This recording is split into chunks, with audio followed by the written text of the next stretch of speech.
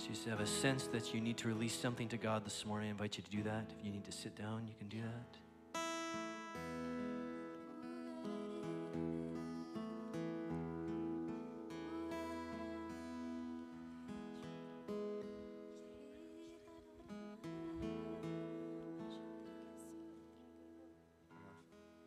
Still on?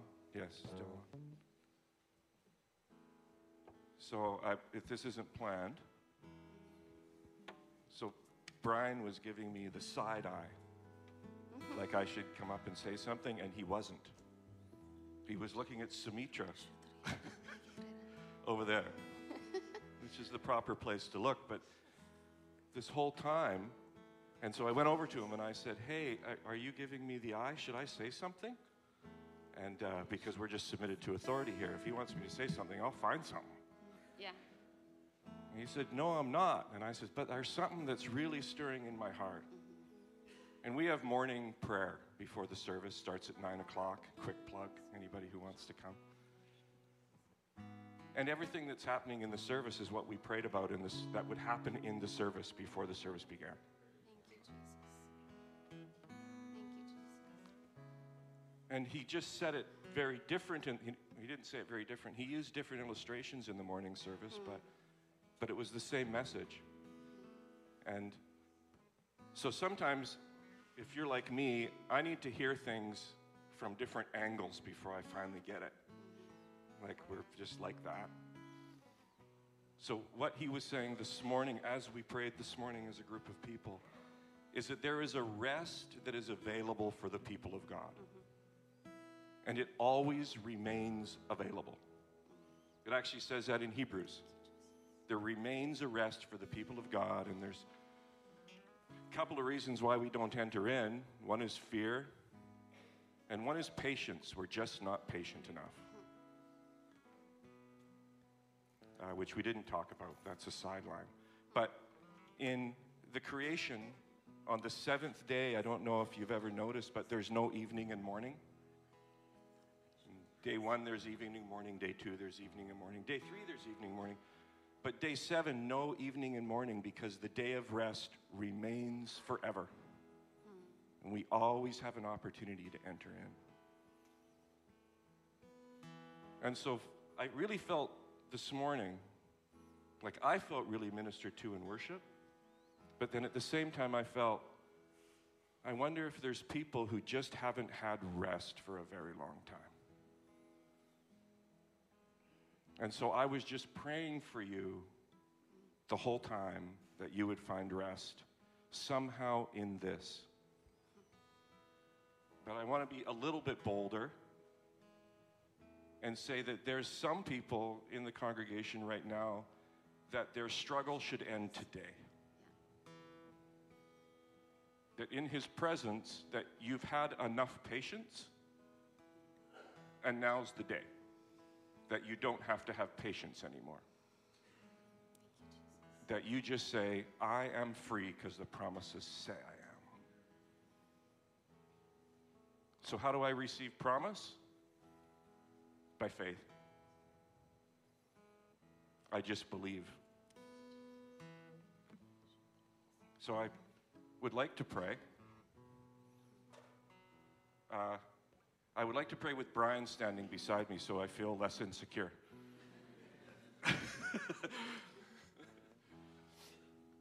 It looks different. It looks better. And then when, if Brian wants to pray too. So Father, we receive your promises. Yeah. We believe for us, your promises are yes. Yes. And amen. And so for those of us who need your rest today, it has just been too hard, too long. We just release your mercy in Jesus' name. As was said by the man laying in the ditch, Jesus, Son of David, have mercy on me. So we just release in Jesus' name the mercy of God over all that are here and that are over all that are listening. We know that we do not deserve your love. There's nothing we can do to earn it. So we ask with boldness as we come before your throne of grace, we throw yourself at your seat of mercy. Give us the mercy we don't deserve. Touch those bodies that need healing today. Touch those minds, Father, that need to have the peace that we've spoken about. So we speak peace.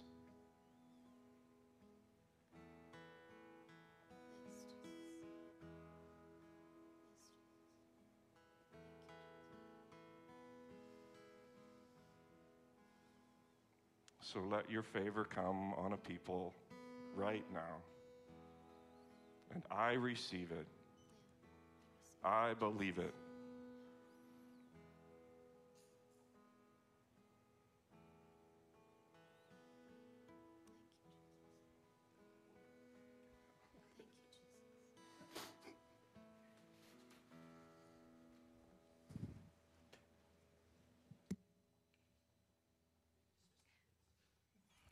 So the children are dismissed. The children are dismissed.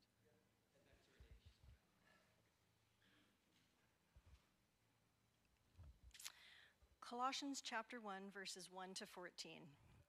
This is the opening of Paul's letter to the church at Colossae. Paul, an apostle of Jesus Christ, by the will of God, and Timothy, our brother, to God's holy people in Colossae, the faithful brothers and sisters in Christ, grace and peace to you from God our Father. We always thank God, the Father, our Lord Christ Jesus, when we pray for you, because we have heard of your faith in Christ Jesus and of the love you have for all God's people. The faith and love that spring from the hope stored up for you in heaven, and about which you have already heard in the true message of the gospel that has come to you. In the same way, the gospel is bearing fruit and growing throughout the whole world, just as it has been doing among you since the day you heard it and truly understood God's grace. You learned it from Epaphras, our dear fellow servant, who is a faithful minister of Christ on our behalf, and who also told us of your love in the Spirit. For this reason, since the day we heard about you, we have not stopped praying for you. We continually ask God to fill you with the knowledge of his will through all the wisdom and understanding that the Spirit gives, so that you may live a life worthy of the Lord and please him in every way, bearing fruit in every good work, growing in the knowledge of God, being strengthened with all power according to his glorious might, so that you may have great endurance and patience, and giving joyful thanks to the Father, who has qualified you to share in the inheritance of his holy people in the kingdom of light. For he has rescued us from the dominion of darkness and brought us into the kingdom of the Son he loves, in whom we have redemption, the forgiveness of sins.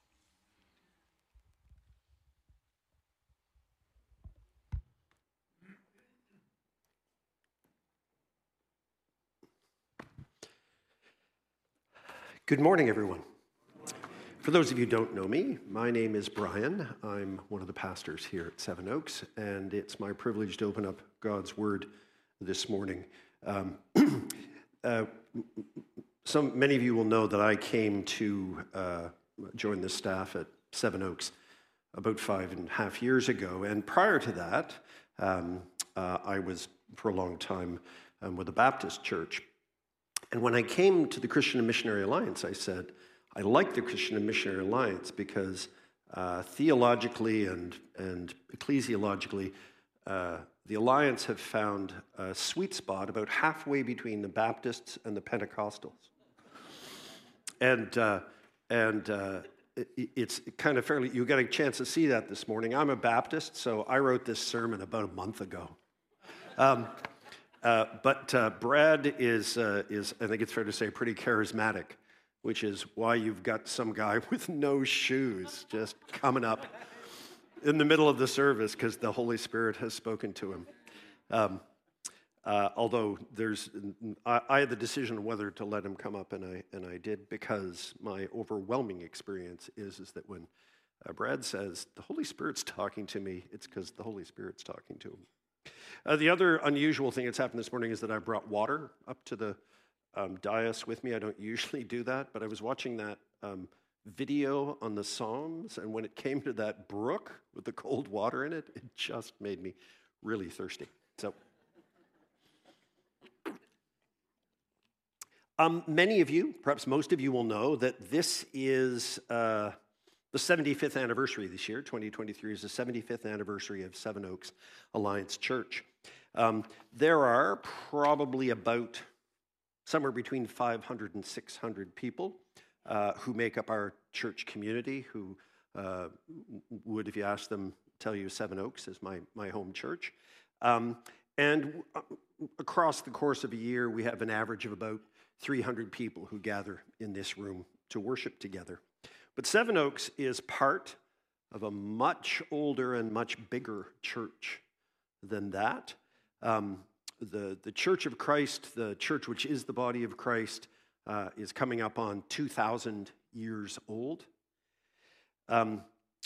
Different estimates from different organizations vary somewhat, but one can generally say with confidence that there are currently in the world today something in excess of 2 billion Christians, 2 billion people who identify themselves as followers of Jesus Christ.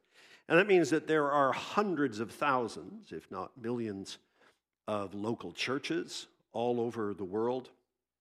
And those churches belong to literally thousands, if not perhaps tens of thousands, of different church denominations, different ways of organizing churches into sort of groups.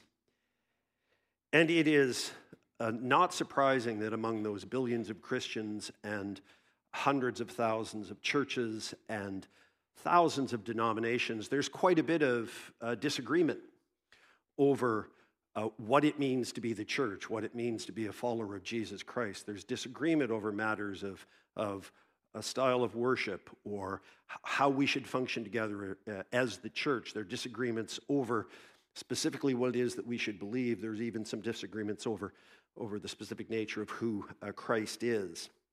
And I've been for a long time wanting to show this graphic to you during a sermon, and this sermon seemed like the perfect time to do that.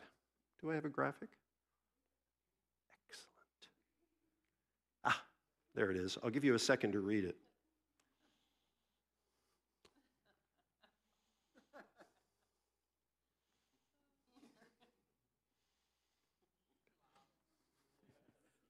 I was saying to the rest of the team, it's a little subversive, but it certainly illustrates the point that there can be a lot of disagreements in the overall church over what's right and what's wrong in terms of how are we supposed to believe and live and act out our faith in Christ, both as individuals and as groups. And this is something that we struggle with, right? The question that we have to face as individual Christians, as members of Seven Oaks Alliance, is how do we know we're getting it right? How do we know we're getting this right? We're trying to be followers of Jesus, a man who walked the earth 2,000 years ago, and we have the Bible as a guidebook, but it's a very old book that was written by a number of different people a very, very long time ago. How is it that we know the mind of Christ, that we're actually doing this together and individually the way that Christ intends for us to do? Now, I've talked to some people who said, yeah, nowadays that's really complicated, as per the graphic that I just showed you. But in the early church, like in the first century, it was much easier, because it hadn't been such a long period of time and there wasn't so much diversity. And they had the apostles, who had walked with Jesus, and they could tell them. So probably it was more straightforward and consistent then. But of course, it wasn't.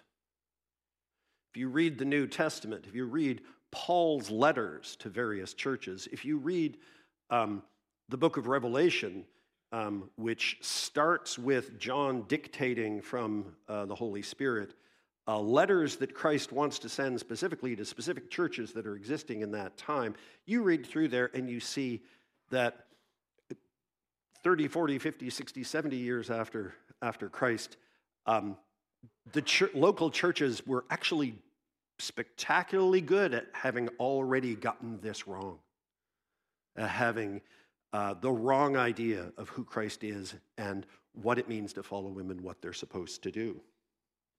And one such letter is a letter that we're going to be looking at over the next 8 or 9 weeks or so, which is Paul's letter to the Colossians, to the church at Colossae.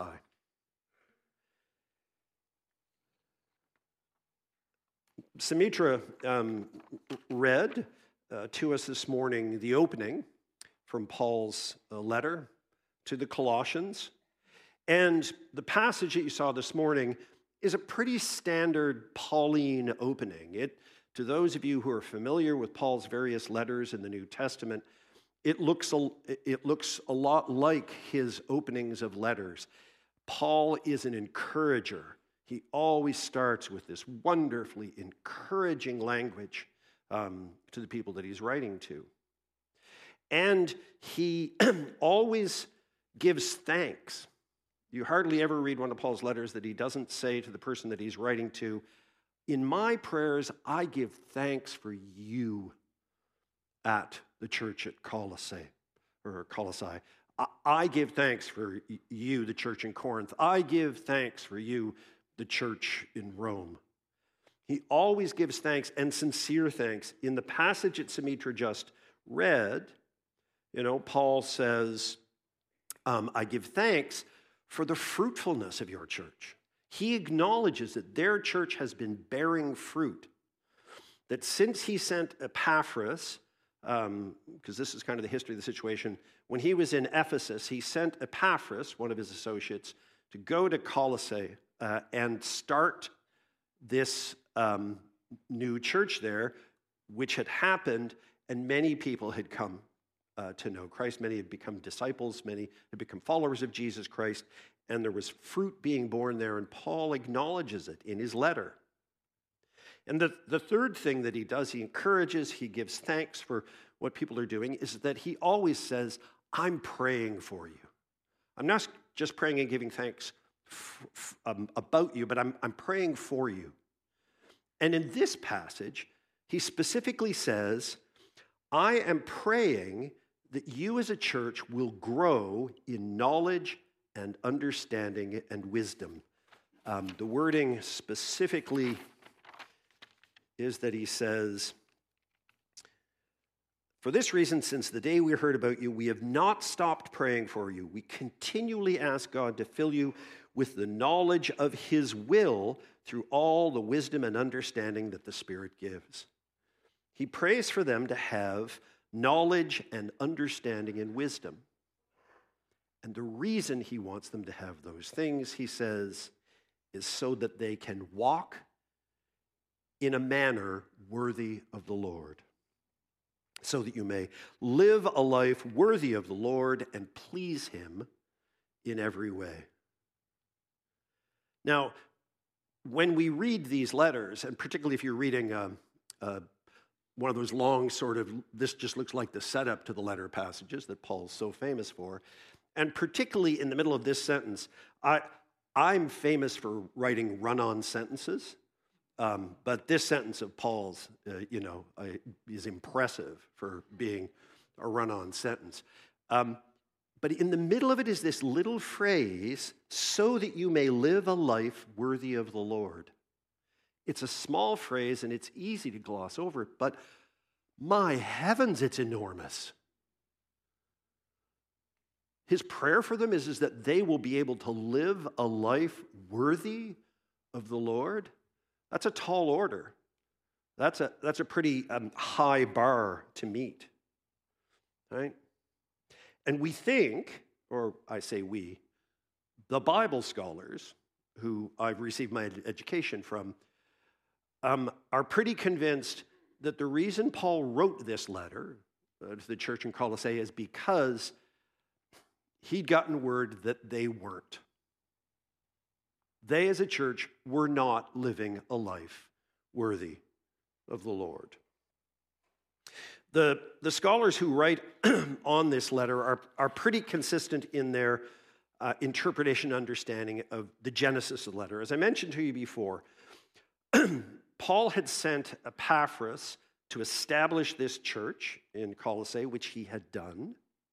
But in the time since the church had been established, some false teachers had come in or had sprung up from inside the congregation. And these false teachers were maybe sincerely, but were taking the church in a direction which was in Paul's view, away from God's intention for his church.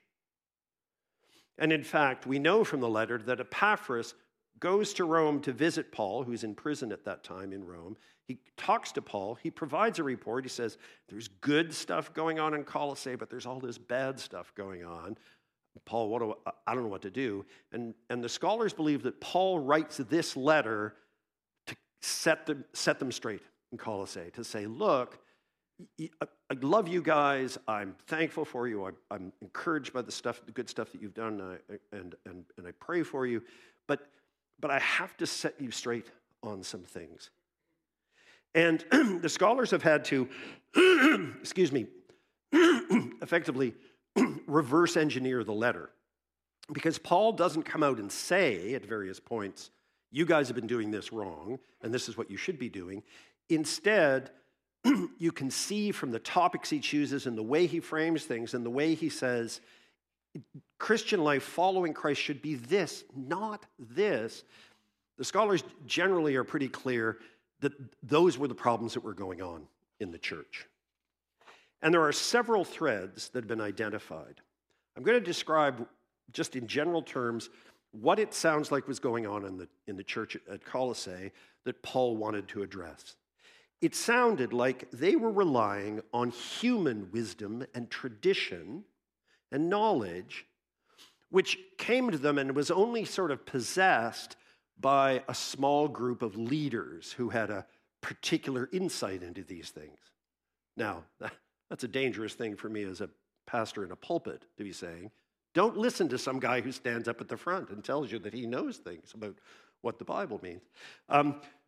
But they were relying too much on human wisdom and tradition and knowledge. It's clear that the church at Colossae was becoming quite legalistic about the particular rituals that they followed, or the particular ceremonies that carried out, and the particular ways in which they felt that they were supposed to carry out those rituals and those ceremonies. Through the letter, it becomes clear that the church at Colossae had developed some really strict rules saying, because we're God's people, we have to stay away from these unclean things over here. There are things which we as Christians, as followers of Jesus, shouldn't have anything to do with. We have to completely separate ourselves from those people. And most of all, they were sidelining Christ himself in favor of their own interpretations and rules. I don't have a particular indictment for Seven Oaks Alliance Church. I think we're probably a pretty average church in that respect. But doesn't this sound familiar to you guys? Doesn't this sound like something that every church you've ever been in was somewhat prone to do? If there are 2 billion Christians and hundreds of thousands of churches and thousands of denominations, and there's all this disagreement and dispute back and forth over you're supposed to worship this way, you're supposed to worship that way, you're supposed to believe this, you're supposed to believe that, you're supposed to do this, you're supposed to do this, you're allowed to hang out with these people, you aren't allowed to hang out with these people. Given how much difference of opinion there is, there's a real danger that we may be getting it wrong.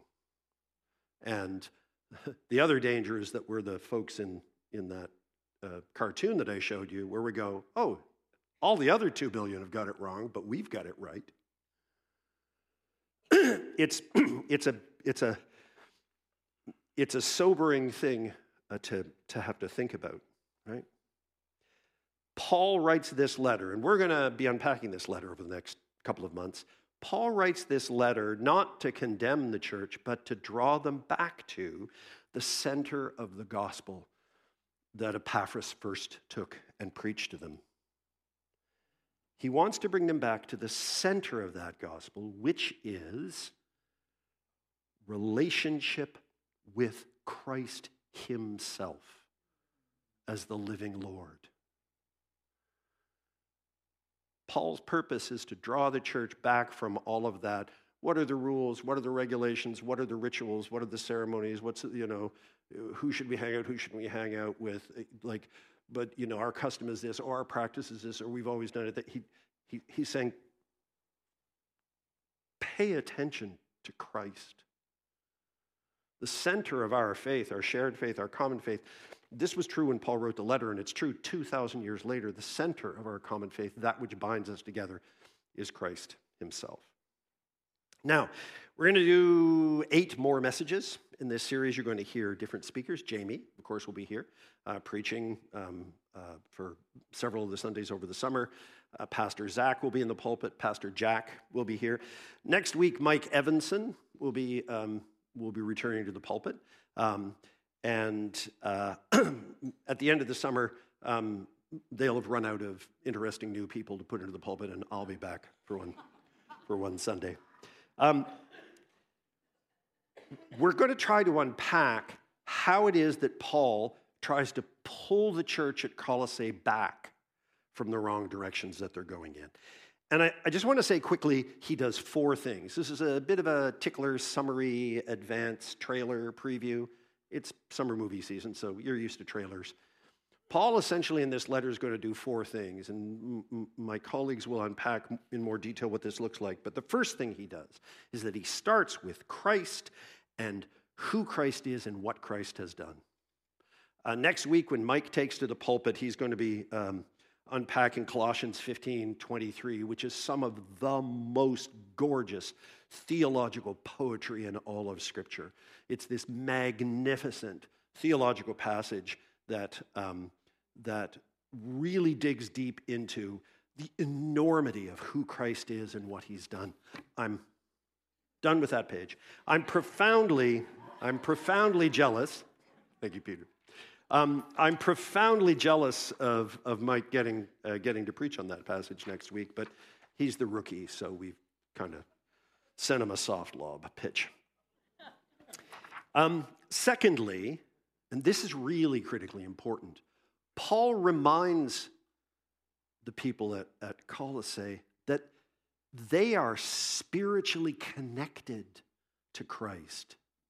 Christ isn't some abstract guy over here or somebody who, lived and then died, whatever it was, 30 or 40 years earlier or whatever. Paul reminds them that they have connection to Christ. In this relatively short letter, it's not an enormously long letter, but in this letter, if you comb through, there are 13 different times that he expressly references spiritual union with Christ. He talks about doing things in Christ. He talks about Christ being in them. He talks about them praying in Christ, about them doing good works in Christ, about them giving thanks in Christ. He reminds them over and over again that Christ isn't just somebody that they know about. Christ is somebody who dwells inside of them, someone who is present with them every hour of the day and night. As you're reading Colossians this summer, and I hope you'll be reading along with us as we go through the series, look for those phrases like in Christ or in the Spirit or in Him or with Him to see those reminders. The third thing Paul does, so he reminds his readers, of who Christ is and what He's done. He reminds us, number 2, that we have a spiritual union with Christ, thanks to Christ's work. The third thing is he reminds us, or rather he outlines what the fruit of that spiritual union should look like.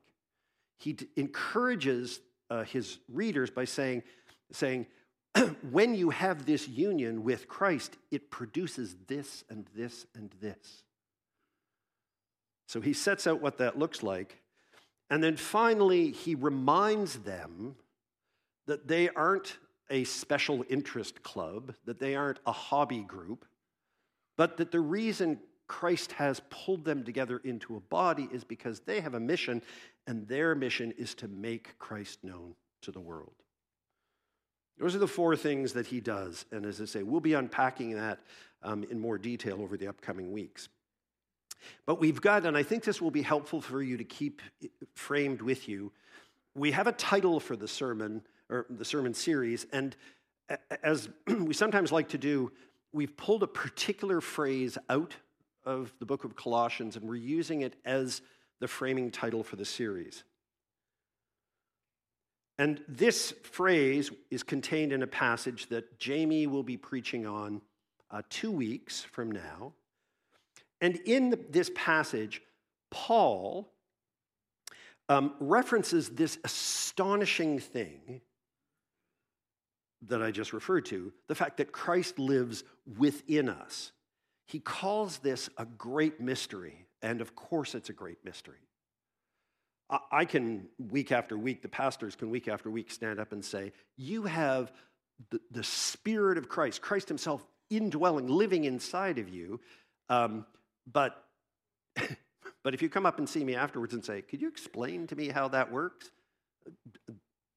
I'm not sure I can explain it much more than that, because it is, as Paul says, a very great mystery. But Paul refers to it using this lovely phrase. He says, this is the great mystery that's been revealed in the world. Christ in you, the hope of glory. Not only do we have hope to be alive and with Christ forever, but God's plan for the world to know about that hope. His plan for that isn't a social media campaign. His plan for that is to live inside of you and me, and for us to bring that hope to everybody else in the world. The great mystery that Paul identifies and loves and all but sings about is the mystery of Christ in us, the hope of glory. Christ in you, the hope of glory. You know, we in the church sometimes, I do this all the time, I make this mistake.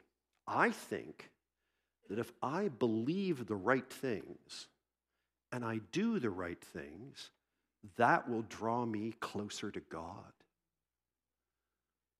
Okay, everybody close your eyes, and then show of hands, have you ever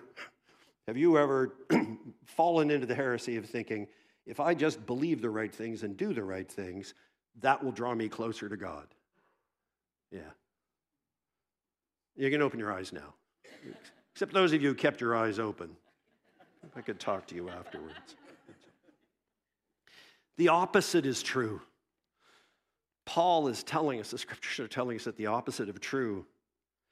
It is our closeness to God that allows us to believe the right things, to know the right things, to do the right things, to be the people that he calls us to be. Believing the right things and doing the right things doesn't draw us closer to God. Being close to God results in our doing the right things. It's only through our spiritual union with Christ that we can live lives that are worthy of him. Paul says in this passage that Samitra read that his desire is that his readers would live lives worthy of Christ. But he says how you do that is through leaning into your spiritual union with Christ. Okay. For application, I have homework for you. I know it's summertime and you're not supposed to get homework, but I have homework for you. My application for you, and it isn't just something cool you can try to remember to do for the next 5 days. It's actually an application, a practice, a homework that I'd like you to consider taking on for the whole summer. I know it's a big ask, but here's what it is. It is a contemplative prayer practice that I want to encourage you to take on. And here's the basis of it. We sometimes make the same mistake that the Colossians made, right? And part of the reason why we think that if we can believe the right things and say the right things and do the right things and behave and live in a certain way, we can draw God closer to us, is that we have this kind of weird idea that God is up there, like somewhere up there. When we pray, and again, I've done this, and I'm sure many of you have, I kind of have this sense that like I'm sending like an email to heaven. Like it's like I'm praying, but these prayers have got a lot of ground to cover. They got to go all the way to wherever it is that heaven is. But that isn't what the Bible tells us about things, right? Our belief, our faith, our knowledge and conviction, our experience is that we're not worshiping some ethereal God who's very far away. We are walking with and alongside and in and with the living Lord who is alive and present with us here in the moment. And this is a contemplative prayer practice that leans into that idea, that recognizes it. So here is how it works. I was thinking of bringing some chairs up here to make it more tangible, but that'll just look clumsy. When you pray, and this is whether you're sitting in your chair or on your couch or at your kitchen table, or perhaps you're kneeling at your bedside, although my knees don't allow for that very much anymore. But when you're praying, imagine Jesus sitting a conversational distance away from you, talking to you. If you're in this chair, imagine Jesus in this chair. If you're on this side of the kitchen table, imagine Jesus on the other side of the kitchen table. If you're in the back of the canoe, imagine Jesus up in the bow. And immediately pull over to shore, because he should be in the stern and you should be in the bow, because he should be steering this thing. But imagine Christ in the room with you, directly in front of you. I'm not going to draw a picture for you.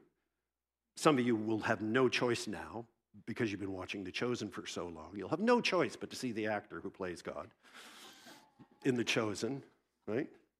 Some of you who grew up with classic imagery will see a 6-foot-tall, blonde-haired, blue-eyed, Nordic-looking fellow. That's fine, right? I try to imagine a probably about 6 foot tall, probably about 33-year-old man who looks vaguely Middle Eastern, right? And I'm being a little bit facetious about this.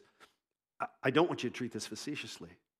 Imagine Christ sitting there in the chair, listening to you and talking to you. And then for your prayer, have the conversation with him. Now, this idea of imagining him makes some people uneasy, where they say, am I not then sort of creating God in my image? Am I not, imposing my ideas or views or cultural understandings on who God is or what he looks like? But I would suggest to you that the God who chose and has decided to come and dwell inside of you, in union with you, the God who lives inside of you and inhabits you, has the ability to inhabit your imagination. Trust that God, if you come sincerely seeking his presence, seeking conversation with him, The God who's already there inside of you isn't going to let this go very badly astray. You're calling to him and speaking to him and desiring for him to hear you and desiring to hear his voice. It's entirely reasonable to imagine that God is willing to use our imaginations to create that space in which to have the conversation with us. I learned to pray this way when I was in seminary, and this is the way I pray in my individual devotions every day of my life. And it produces the most extraordinary results. Not obviously in my outward life. You all know me and are going, yeah, you seem pretty average to me. But in terms of my sense of connectivity, my sense of comfort and peace and knowledge of who Christ is and how he feels about me, no single thing that I've done in my prayer life has changed my prayer life for the better. Quite like this very old practice, 1,000-year-old practice of the church, which is imagine Christ in the chair across from you.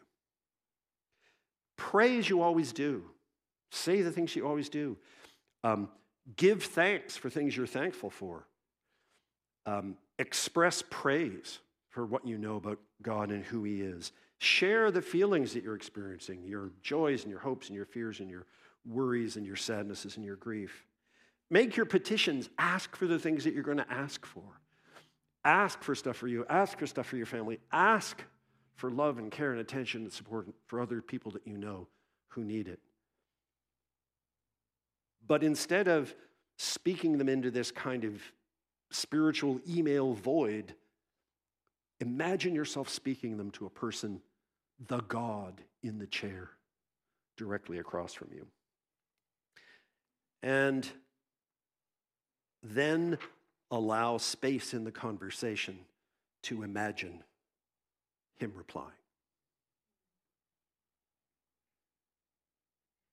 One of the challenges that we have is that we think that when we're praying, we're supposed to be talking.